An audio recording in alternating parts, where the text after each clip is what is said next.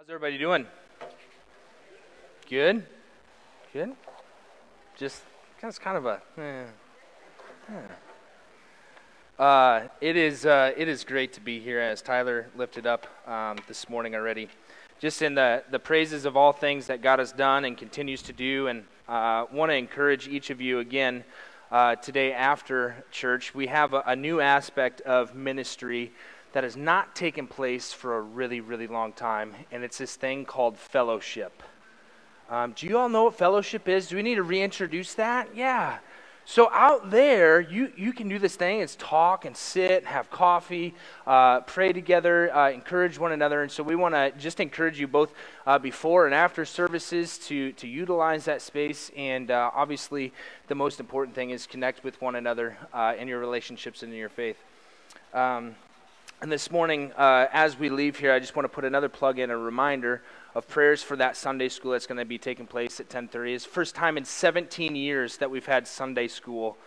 So praise God in all that is taking place there. And then for all the volunteers, get ready. VBS starts tonight. It's going to be great. But I do want to give an introduction to this sermon series that we're going to be heading into, titled Red Letters. For those of you that don't know, in the fall we are going to do a church-wide study on Romans.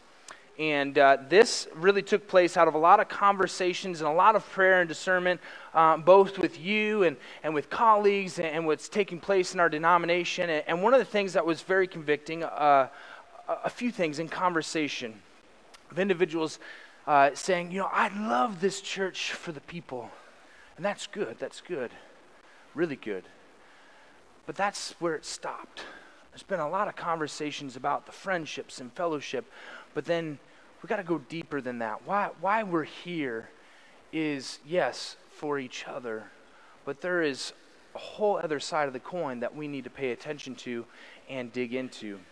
And as you and I both know and witness on a daily basis, there are a lot of different temperaments in our society. There are a lot of different opinions and preferences and people adhering to this set of truth or this set of belief and this interpretation. And sometimes, I'm not going to lie, it's just like, oh my gosh, where does it stop or where do I start? Because it's all overwhelming. There's so many different preferences. There's so many different resources out there. And you know, for those that are doctors, I apologize, but really we don't need to go to a doctor anymore. You just get on Google and Google it. You can self-medicate now. You can do those kinds of things, right? We're like, oh, we're all experts. It's like, well, that's interesting that we use those words and those phrases. And in conversation, it has been pressed upon our hearts. Are we taking at face value the words of Jesus Christ? When we open up Scripture, when we read this, do we believe what it says? And are we living into what it says? You know, there's a lot of different people have different preferences or opinions in the way in which they interpret Scripture. Some people get boggled in numbers. Say, the numbers don't add up. I can't believe Scripture is true and it's poignant and it matters because the math doesn't add up. Or I don't really see the science in the Bible. It doesn't connect for me. I just can't. There's no validity in it. And yet, we hear and read that God's Word is for reproofing and is for the teaching and for the building up of our souls. And we also learn that God's Word is not just paper and words, but God's Word is His Son, Jesus Christ, as it says in the Gospel of John chapter 1. The Word became flesh. And so we're gonna live into this sermon series, the Red Letters, and the focal point is for us to take what Jesus is saying here, the things that He is teaching us at face value, unpack those so that we have an understanding when we go into our fall series of Romans, because there's a lot of people that when they read Romans, like, oh wow, it just seems like Paul is just making this stuff up. We're trying to give ourselves, build a foundation, and prepare ourselves for what is to come in the fall. So, this morning, we're really going to focus on 3 points. And if you're a note taker, I want to encourage you to take some notes. The first one is this: who Jesus is. And this is God in the flesh, entered into our human lives in this vicarious form. He came into our lives. And number 2, why he came, to complete God's plan for redemption, and 3, what it means for us, that we would believe that Jesus is the Savior of the world, and that we would share this good news with others. Now, some of you might say, wow, you just gave us the answer, all 3 points, I can go home now. Or you can go to fellowship. No, please just stay here, right? All of this is to help us understand our theology and or grow in an understanding of what theology is. And theology is simply this. It's the study of the nature of God. So when somebody says, what's your theology? Well, some people are like, I don't know. But your theology is, what are you studying? What are you learning? What are you investigating about God? And your doctrine, which is what the Bible teaches. What are you doing? What are you believing about the things that you're studying about God? How and why? And so we're going to ask the question, who he is, why he's here, and what it means for us. Now, this first question, who is Jesus, is really important for us, and I would even say extremely important for us to understand and take our time with this. From the early church till now, there have been many who have been misguided or fallen into the non-truth or the non-biblical explanation of who Jesus is. Now, the first trap is that Jesus wasn't anything more than a profound teacher or a moral right and wrong person. Now, I'm sure you've been in conversations and someone will say, I just don't see Jesus as being God. He taught good things. I can get behind that. And there are a lot of different philosophies and a lot of different perceptions of that's all Jesus was. And the second is this, that Jesus was never really human, just a divine image of man. Both are heretical teachings and widely accepted by the church, especially in the West. And more specifically, sadly, this is a falsehood that's taking the United Methodist Church by storm. Why? And how did we get to a point where Jesus is just a moral teacher, not a savior, and Jesus didn't really physically come to save us. He's just a figment of what God is really representing for our lives. And in our history as a church, in the Industrial Revolution, there's this theologian, Borden Parker Bound, who said, Jesus wasn't real. He was just a divine image that helps us find the spark within ourselves. Which is interesting that falsehood took on in the church. But I want to read the words of Jesus this morning and the Gospel of Matthew and Mark to start us off. And some of you might be like, yes, finally, Pastor Andrew has some scripture where it's one verse, not a whole chapter.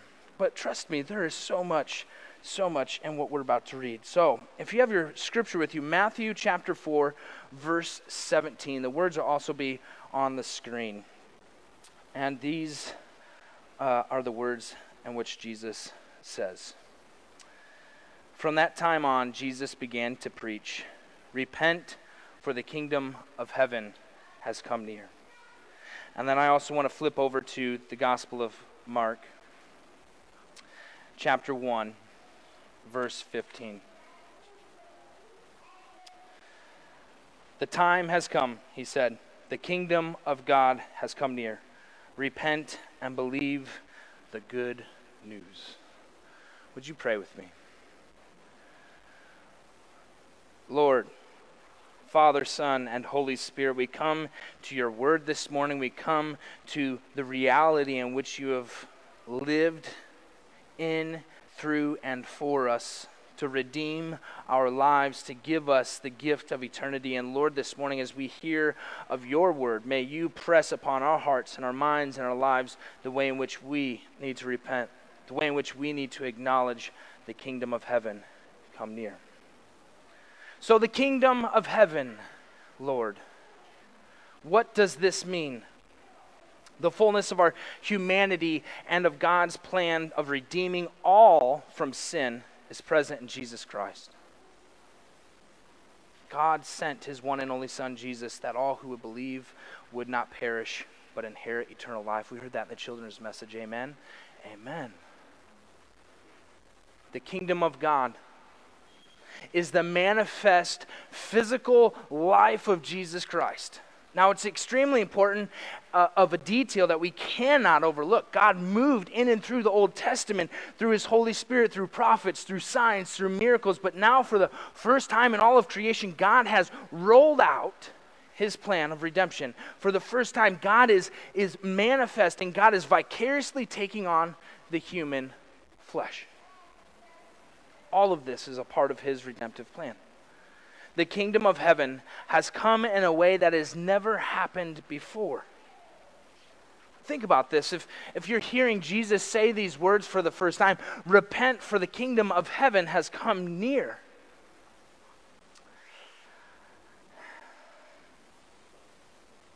The Father, Son, and Holy Spirit present in what Christ is doing. From beginning of all time, now and forever, Jesus is that physical presence of the Father, Son, and Holy Spirit. Now, this is something for us to understand because we look at Scripture, we look at history, we look at all the different things that have been attested to in the life ministry of Jesus Christ, and some will say, Jesus, again, that first one, Jesus, he really wasn't just a savior. He was a moral teacher. Jesus is not this alien-like form creature that came and just said, I'm here on behalf of God. Maybe I have some good things to teach you and say to you. But Jesus, fully God and fully man, which we call the hypostatic union. So if you're ready for a theological term for the day, that's it, hypostatic union. The kingdom of heaven, the Father, Son, and Holy Spirit, supreme reign over all creation, all knowing, all loving, all controlling, is present in Jesus Christ. So when we hear the kingdom of heaven has come near, that means everything that God has ever done, everything that God is actively doing, everything that God will do, eternity upon eternity upon eternity, is present in Jesus Christ. Now we read in Scripture that people cannot behold the face of God. And yet here, Jesus, the kingdom of heaven, is present with people. If we begin to grasp the reality of Jesus' words and what the kingdom of heaven means, then we can begin to understand why Jesus also says repent. Because he just doesn't say, hey, the kingdom of heaven is here, continue to live how you want. He says repent. Turn from your sin. Leave the old behind, for sin cannot and will not be in God's kingdom. Jesus is telling us that he is the kingdom of God present in humanity, and that we need to turn from our sin and turn towards him. Now, believe me, I know a lot of you are sitting there, it's like, man, this is just the same old sermon over and over and over and over. But here's the thing, sometimes as we hear these messages, as we hear this truth, as we hear and read the red letters of Jesus Christ, we don't take it real and we don't live into it. And I'll be honest, one of the very first times that I ever heard these words, I was a non-believing person who was invited to go to a church camp, and I thought the leader was crazy. I don't believe in God. I'm not sure about this whole church thing. And he said, just come to this church camp and be a huddle leader with all of these kids. I'm like, I don't know anything about Jesus. That's not a good idea. And I remember this night, we're sitting in this crammed room, and the co-leader I had was a Christian with an audacious faith, knew so much about Jesus, had a lifelong relationship with God. I knew nothing. And I'm sitting in this row with all these little kids up to high school students, and there's this moment in worship where the pastor is preaching this very message. The kingdom of heaven has come. Repent. And then there was an invitation for anybody in that room to come forward and accept Jesus Christ. His words, his life, his death, his resurrection, and this free gift of eternity. Anybody in the room who would hear this good news could come forward and profess Jesus Christ as Savior. Now, I at the time, I was like, oh man, I don't know what's happening to me. I stood up. Everybody's sitting down. and I started to walk. And so, of course, I'm sitting on the end that's closest to the wall, and all the little kids who thought I was a Christian the whole week. And I'm like, excuse me, coming through, got to go up there. And I went up front, and I accepted Jesus Christ as my Lord and Savior. And I remember it was the simple words of Jesus. Repent, the kingdom of heaven has come near. Now, of course, you and I each have a testimony. We have a moment in our lives where something has clicked. And if it hasn't happened yet, we pray that the power of the Holy Spirit will move within your heart and your life, that you would understand, that you would come to know this truth for your life. Some even know the date and the time. I'm not good at that stuff. I didn't keep track of that. But we know that experience. We have that internalized, and we know when God making himself real to us is something that transformed our lives, that we would not be the same, that we would continue to live for God obediently.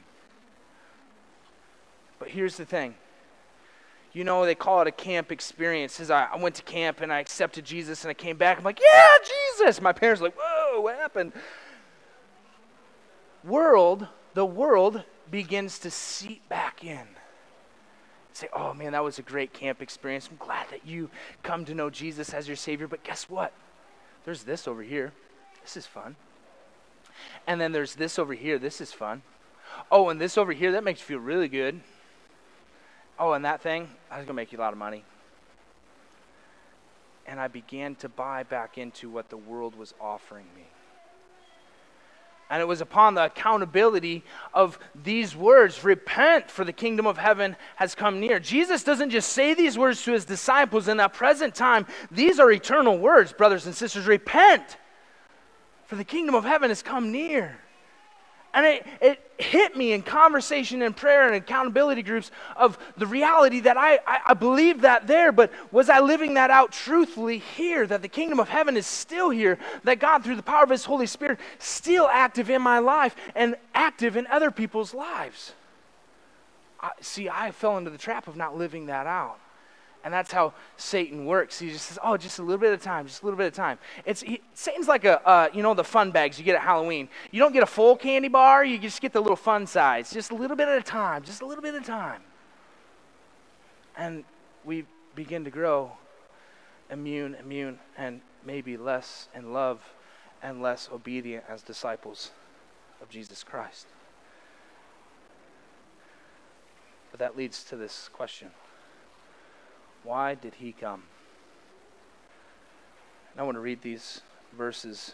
The Gospel of Luke, chapter 4, verses 18 through 19 and verse 43. Jesus says this: the Spirit of the Lord is on me, because he has anointed me to proclaim good news to the poor. He has sent me to proclaim freedom for the prisoners and recovery of the sight for the blind, to set the oppressed free, to proclaim the year of the Lord's favor. But he said, I must proclaim the good news of the kingdom of God to the other towns also, because that's why I was sent. The Spirit of the Lord is on me, as we hear Jesus say this, because he was anointed to proclaim the good news to the poor. Now, when we hear this, Jesus says me, as referring to himself as the Savior, as the Messiah.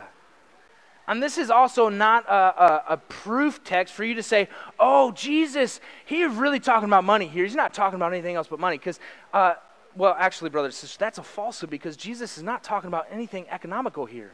He's not talking about your financial status, your clothes status, what you look like, or any of those things. He's not talking about that worldly poorness. He's talking about our souls. He's talking about our spirits. He's referring and telling us that the poorest person can have a lot of money and a lot of worldly possessions. He does not define poor here in the material wealth, but in the spirit of a person. He's come to proclaim the good news that God has become incarnate, that in Jesus, God is redeeming us from our sin. He's taking away this punishment that we all deserve. A death that we deserve, a death that we could not atone for. God, in his abundant love and mercy, gives to you and I freely the gift of grace and eternal life. This good news for each of us, poor in our sin, can now know the riches of his glory because he came to us.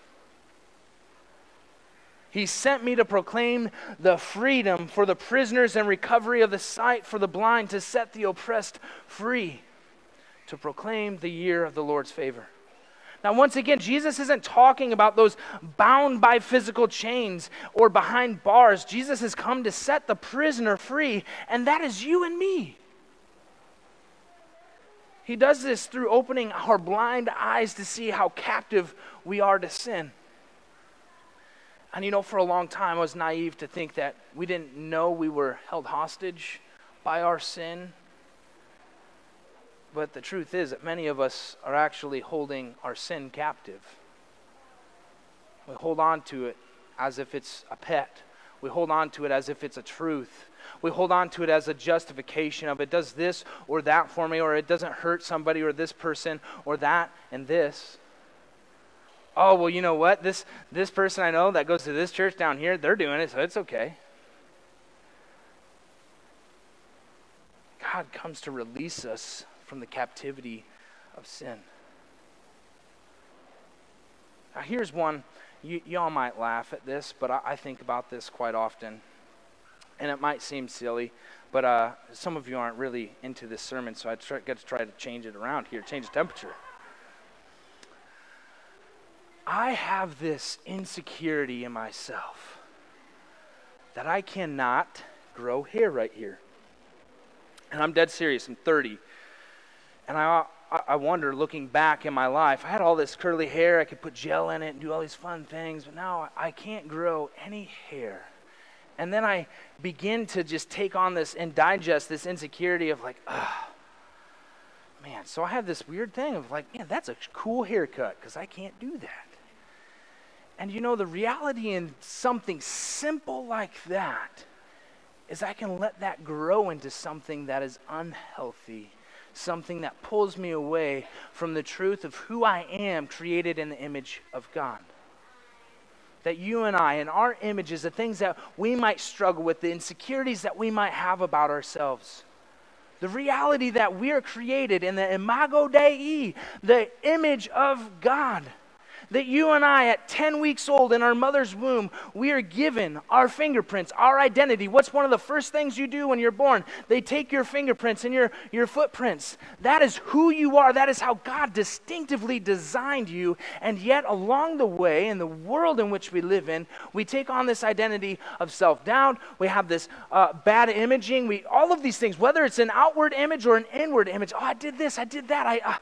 I just can't be loved by God because of this situation or that situation. Oh, you don't know my family. You don't know what took place at work last year. You don't know this. You don't know that. But you know what? God tells us in Psalm 139 that He knows all things about us.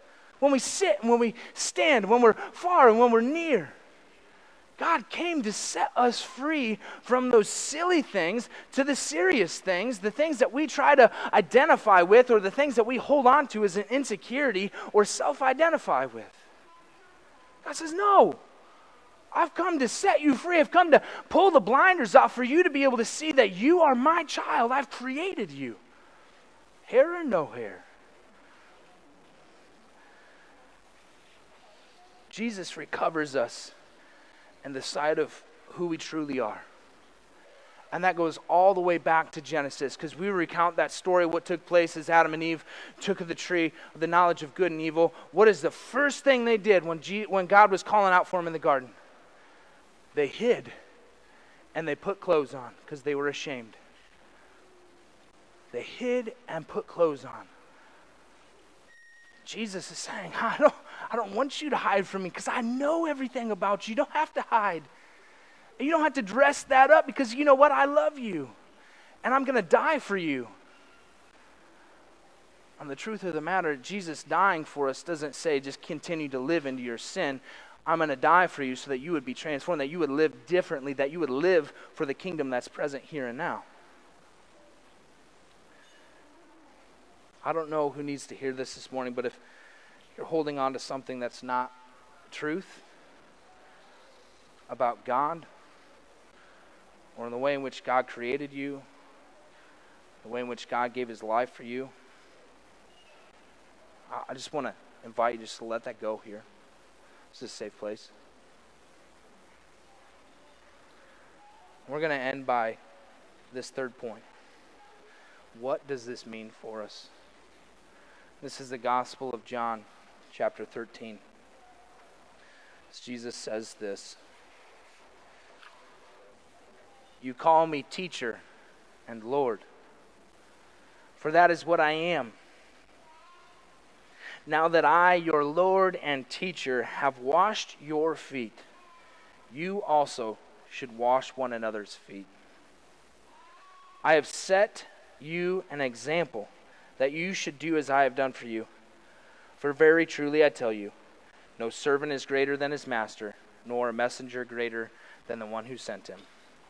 Now that you know these things, you will be blessed if you do them." Jesus is talking about the moment in which he stoops down and he's washing his disciples' feet. The filthiest of jobs, the filthiest of ways to serve a person. And here Jesus is saying, I've washed your feet, now you go do the same. Now, some might say, well, Pastor, I don't get that. Why did you bring that in? I'm glad you were thinking that question, or maybe I imposed that thought on you, because here's the reality. Jesus is telling us, hey, I did this. I want you to go and do the same thing. And so the question is, are we doing that? Are we doing what the red letters tell us to do? Are we believing Jesus at face value? Are we trying to interject maybe some sort of our bias or our opinion, or, Jesus, I got really bad knees. I don't want to get down on my knees and wash anybody's feet. Anything silly like that, making up excuses. Are we taking God's word for what it says black and white, right in front of us, and doing it? Because believe me and you, we like to complicate things. Loving our neighbor as ourselves, it's not that hard. It really isn't. It just takes our time. And it looks in all different shapes, forms, and sizes. To love God with all your heart, mind, and soul really isn't that hard. But we make it hard. We say, I got to do this, or I got to do that, or this and this. Ultimately, we put ourselves in the place of being obedient, being of a servant mind to what God has for us. And I want to close with this encouragement. I don't know where each and every single one of you are right now. I don't know what your experience has been this past year, and some people are like, man, this COVID thing has just totally wrecked me in all different shapes and forms. Whether it's been physical, whether it's been mentally, whether it's been spiritually. I want you to know, wherever your experience has taken you in the midst of this past year, God loves you, and you are of abundant worth to God. And we, your church, love you. And we don't want you to go by the wayside because of this busyness or that, or this excuse or that. But we want you to come alongside one another, looking, praying, discerning, and putting into the real application of what Jesus is telling us and how Jesus gives this opportunity for us to live right here, right now, for the kingdom of heaven. Because some of you might be conscious of this, but as we're right here, right now, there are people in our families, there are people outside these doors right down the street who are hurting, who are struggling, who do not know that they can have a different life, a life with Jesus. And God is calling you and I to read together, to pray together, to live together in the life of the church, all different but one, for the kingdom, to know Jesus and make him known. Would you pray with me? Heavenly Father, we thank you that in the midst of our lives, in the midst of our world, you capture our souls with your direction. You capture our souls with your sacrifice. Lord, may it be true of our lives that we take what we've heard today, that we take your word, Lord, that we spend time in it, that we let you identify us, that you, Lord, would be our foundation, that you would be our truth, that your words would not go silently upon our hearts and lives, that we, Lord, would hear and that we would do what you have called us to do. It's in Jesus' holy and precious name. Amen. Would you please stand for a benediction?